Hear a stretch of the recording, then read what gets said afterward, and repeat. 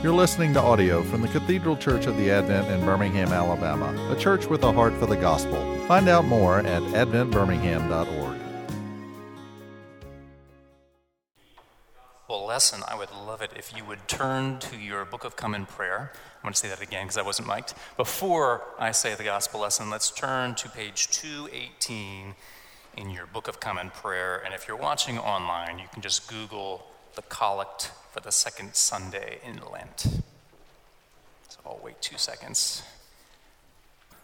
A reading from the Gospel according to St. Luke. Then Jesus said, "There was a man who had 2 sons. The younger of them said to his father, 'Father, give me the share of the property that will belong to me.' So he divided his property between them. A few days later, the younger son gathered all he had and traveled to a distant country. And there he squandered his property in dissolute living.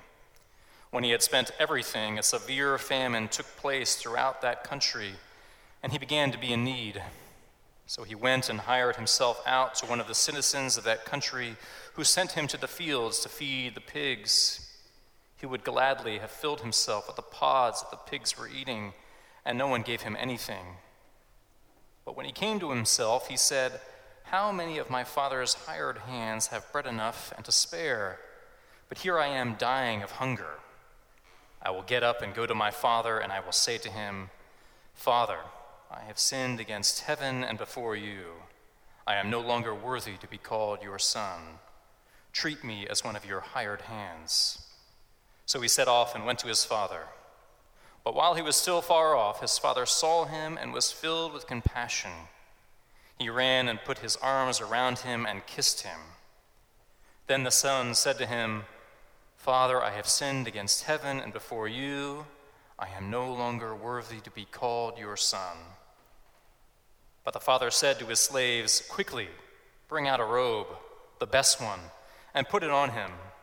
Put a ring on his finger and sandals on his feet, and get the fatted calf and kill it, and let us eat and celebrate. For this son of mine was dead and is alive again. He was lost and is found.' And they began to celebrate. Now his elder son was in the field, and when he came and approached the house, he heard music and dancing. He called one of the slaves and asked what was going on. He replied, 'Your brother has come, and your father has killed the fatted calf, because he has got him back safe and sound.' Then he became angry and refused to go in. His father came out and began to plead with him. But he answered his father, 'Listen, for all these years I have been working like a slave for you, and I have never disobeyed your command. Yet you have never given me even a young goat so that I might celebrate with my friends. But when this son of yours came back, who has devoured your property with prostitutes, you killed the fatted calf for him.' Then the father said to him, 'Son, you are always with me, and all that is mine is yours. But we had to celebrate and rejoice, because this brother of yours was dead and has come to life. He was lost and has been found.'" The word of the Lord. Let's pray, and we're going to pray from the Collect for the second Sunday in Lent.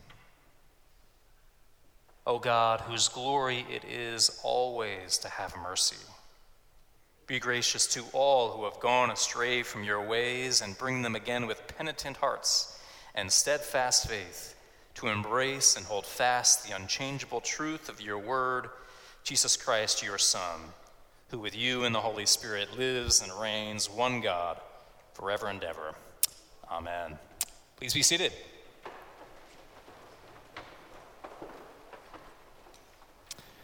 Now, if you were like Craig Smalley here, if you knew a little Latin and got a hold of a time machine, you could go back to 5th century Rome, walk into a church, and find that the prayers prayed there are almost identical to the prayers we pray in 21st century Episcopal churches.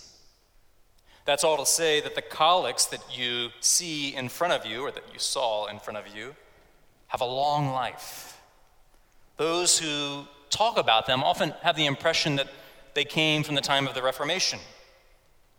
But Thomas Cranmer, the great Archbishop of Canterbury, he merely compiled, edited, and assembled them. Most of them are pre-Reformation, and many go back to the earliest centuries of the church. But first, for those who are unfamiliar, who don't go to Episcopal churches every Sunday, what is a collect? Well, a collect, in short, is a prayer. It's a concise, meaty prayer, and it gathers the intentions of those gathered around the appointed Bible lessons for the Sunday. And the collect, and a lot of us who've been here our whole lives don't know this. I just learned this recently. The collect is the one part of the liturgy that changes every single week. Now, I don't know about you, but when I'm at the end of my rope, or I just have no words left to pray, I pray the collects instead. So over the next 2 days, we're going to take a look at 3 Lenten collects, and I hope that they blow your mind as much as they have mine. So, 1 collect today and 2 tomorrow. So again, we're not going to pray at this time, but I'm going to read it one more time. O God, whose glory it is always to have mercy, be gracious to all who have gone astray from your ways, and bring them again with penitent hearts and steadfast faith to embrace and hold fast the unchangeable truth of your word, Jesus Christ, your Son. My friends, if that opening line doesn't make you want to be a Christian, then I don't know what will. The brevity and profundity of it. O God, whose glory it is always to have mercy. Glory is equated with mercy, always. When I think of glory, I think of the splendor and the majesty of the royal family in the Netflix show, The Crown. Maybe you're younger, and when you think of glory, you think of our queen, Beyonce Knowles, who, after singing Bow Down, tens of thousands of her fans are worshiping at her feet. More biblically, I think of the thunder and the lightning that accompanies the giving of the law on Mount Sinai. Or what we read last week, what Craig preached on. I might think of the transfiguration of Jesus, with the disciples falling on their knees before the radiant Christ. To me, that is glory. What I don't think about when I think about glory is mercy. Really, think about it. Are you kidding me? Glory? Mercy? That's not strong. That's not impressive. What I don't think about when I think about glory is I don't think about forgiveness and grace. I don't think about the prodigal son's father accepting back his child after he wished him dead. I don't think of glory when the Lord says to each and every one of us, including you and me, despite everything, I love you anyway. And yet that's not so very different than what we hear prayed every single week. Think about it. In the prayer of humble access that we good, right, one Christians here at the Cathedral Church of the Advent, we pray it every single week. And what does it say? His property is always to have mercy. Glory being equated with mercy is not all that different than what we hear in the Gospel of John about how Jesus' hour of glory is his crucifixion. Jesus' glory being equated with mercy is not all that different from the words our Lord tells us, I have come not to call the righteous, but sinners. Okay, So having geeked out about that opening line, what are we actually asking for in this prayer? So we begin with the attribution, right? Jesus, God, your glory is always to have mercy. What are we praying for? We're asking that God would bring those with penitent hearts to steadfast faith, to embrace and hold fast to the unchangeable truth of his word. In short, you and I are asking for steadfast faith. And isn't that what we're searching for, what we're all about in this season of Lent? We're reminded once again that our faith is not all that strong, that we are driven by the ways of our own desire. We want steadfast faith, and so we pray for it. But before I move on, I think let's take a step back for a second. Let's look at the history of this prayer. Again, I mentioned that most of these prayers are pre-Reformation. This prayer, earliest centuries of the church. And it was originally meant for those in the ancient church who had committed egregious sins and who had been separated from the body of the faithful. And it was around Easter, during the season of Lent, that being repentant, they would be brought back into reconciliation. So even in the context of what we're asking for in this prayer, this prayer is about outsiders. It reminds us that God is after sinners, the unrighteous, people like you and me. And it highlights that the parable of the prodigal son is really about God, who shamelessly runs after his son not before he's gotten better. If you were listening closely, it's as he's rehearsing his speech about, well, my father's not going to accept me back, but, to work for my father, to be a slave of my father is better than eating what the pigs have to eat. Notice, the prodigal son is not even repentant. It's one step further than our collect. And yet, this Lord, whose glory is always to have mercy, runs out and accepts him before he's gotten his act together. Here is a God who is embracing his sons and daughters before we're sorry. And in the process, he's healing us. And not only is he healing us, but he's bringing us into the party. Friends, are you in touch with who you really are?